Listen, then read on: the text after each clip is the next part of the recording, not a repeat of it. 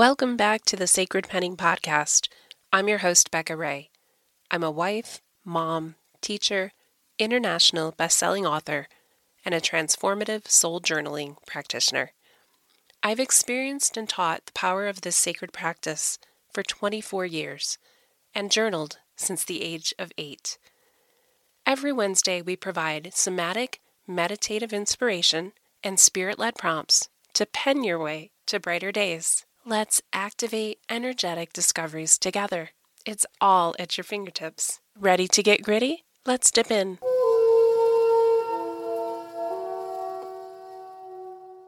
Welcome back to the Joyful Journaling Podcast. I'm your host, Becca Ray. Thank you once again for joining us for our summer sojourn.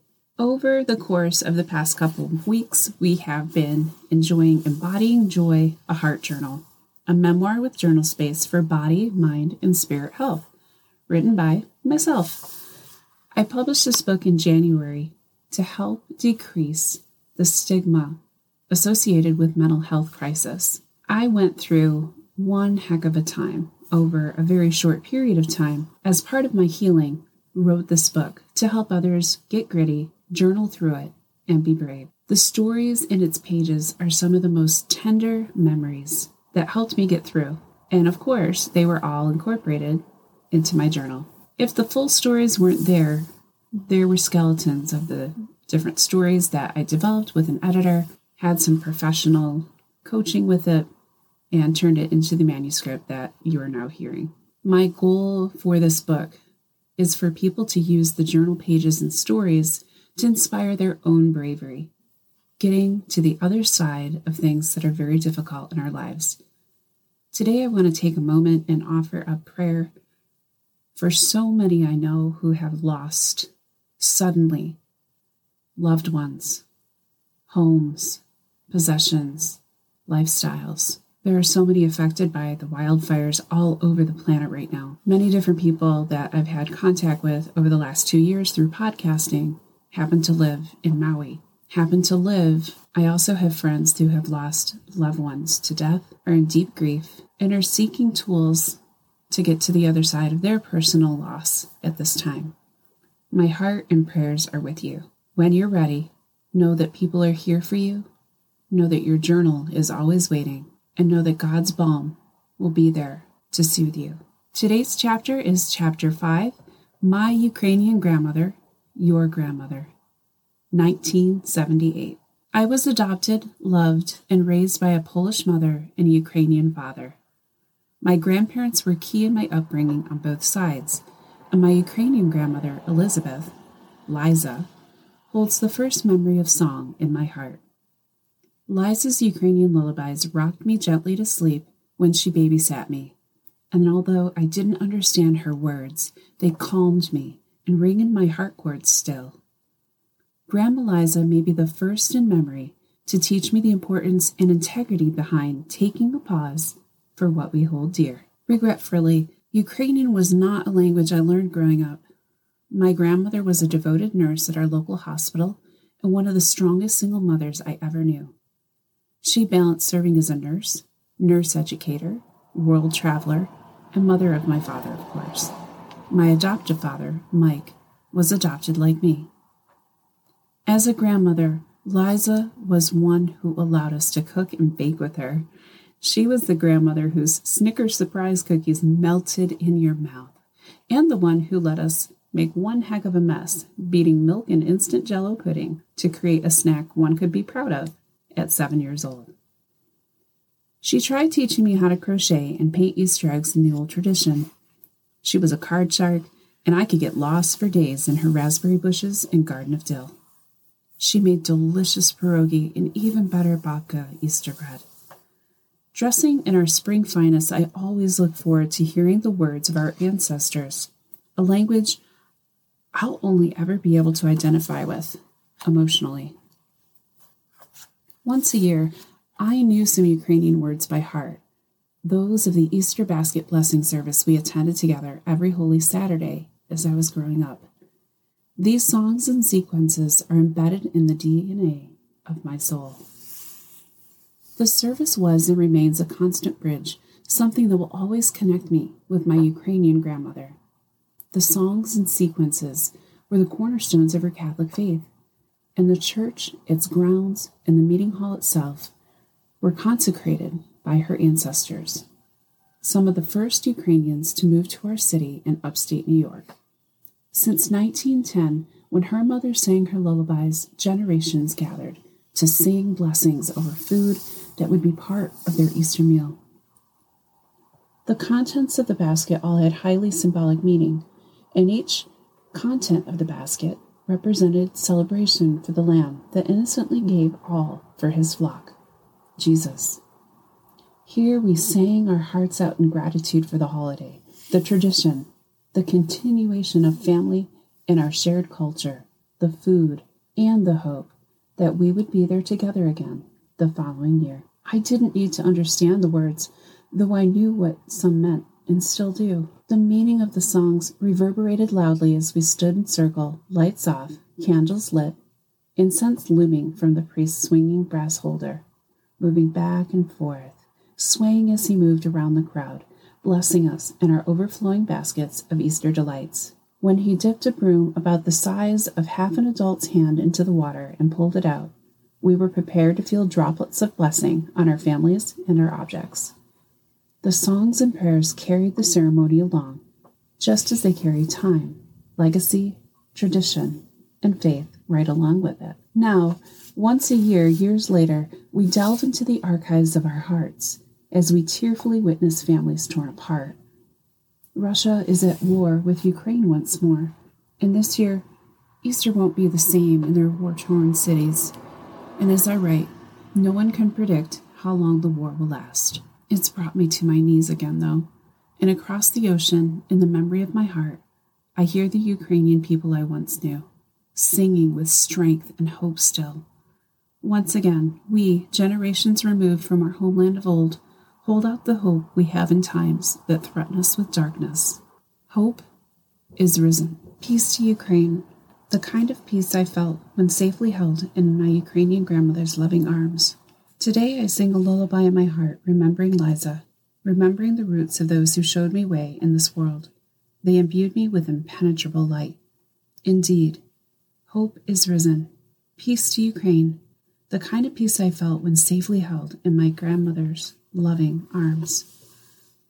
The peace my Ukrainian grandmother taught me, and taught to her son, Michael, who shared John Lennon's Imagine with me. You know the words. Imagine what the world would be like in this moment if our world leaders took pause, thought about their own grandmothers, those who came before, and the legacy they wanted to share. If any world leader took the time to hear the heart songs of the past, still being sung in the present, they would weep, not send bombs and young men to be lost, their own grandmothers and mothers. Imagine what your own life could be like if you paused before a big decision, before slandering a word at one another, before launching into an uncomfortable debate. Today, pause. Recall a song that's formed you, one perhaps with words and melodies you can't even translate, but know for sure what the words mean at heart. If you think a little pause in a tune can't carry the whole world, you're correct. But as we create peace within us, one pause, one reflection at a time, it certainly seems more plausible. Beginning with ourselves, it is a phenomenal place to start. St. Francis had a point, quote, "Let there be peace on earth, and let it begin with me," end quote. For folks like me, who have endured lifelong bouts of anxiety, depression, and PTSD, music is a magical place to start. According to research compiled in 2017 and highlighted in Frontiers for Young Minds, quote, individuals who have lost their long-term memories may appear to be stuck in the present, having lost access to knowledge about themselves, but they can amaze us with their memories for music.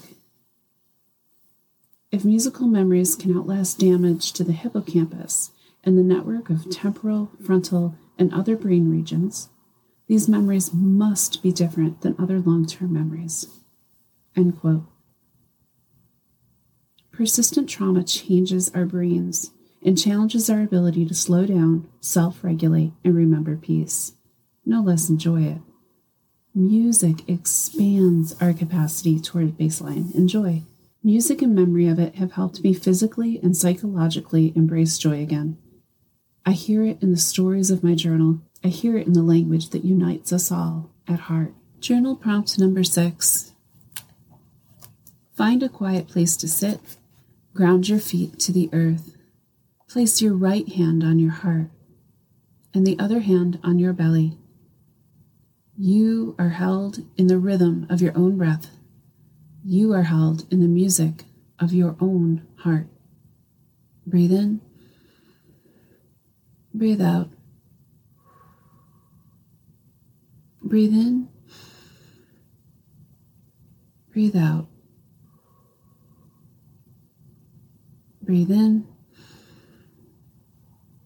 Breathe out. What lullaby have you chosen to sing yourself to sleep, or rather have woken up to in love? Think of a special person in your own life who introduced you to the notes that ring within your heart. What lullaby, music, or balm did they apply to remember in times when you couldn't remember you were, and always are, okay? Pay tribute to this person in your writing today. Then think to yourself, what lullaby or balm do you offer to others in a way that no one else on the planet can do? Tapping into both will elate you with the medicine you need to move forward to your next and more authentic adventure. Breathe in. Breathe out. Be present. Be you. Right now. You can journal for the next 5 minutes on that prompt to Masood Taj's beautiful Unconditional Love track, or you can extend your journal time by hopping over to the Spotify playlist that goes with this book. Today's songs are number 7, Ukrainian Christmas songs from 1956, The Miracle of Birth, and John Lennon's Imagine. Joyful journaling to you.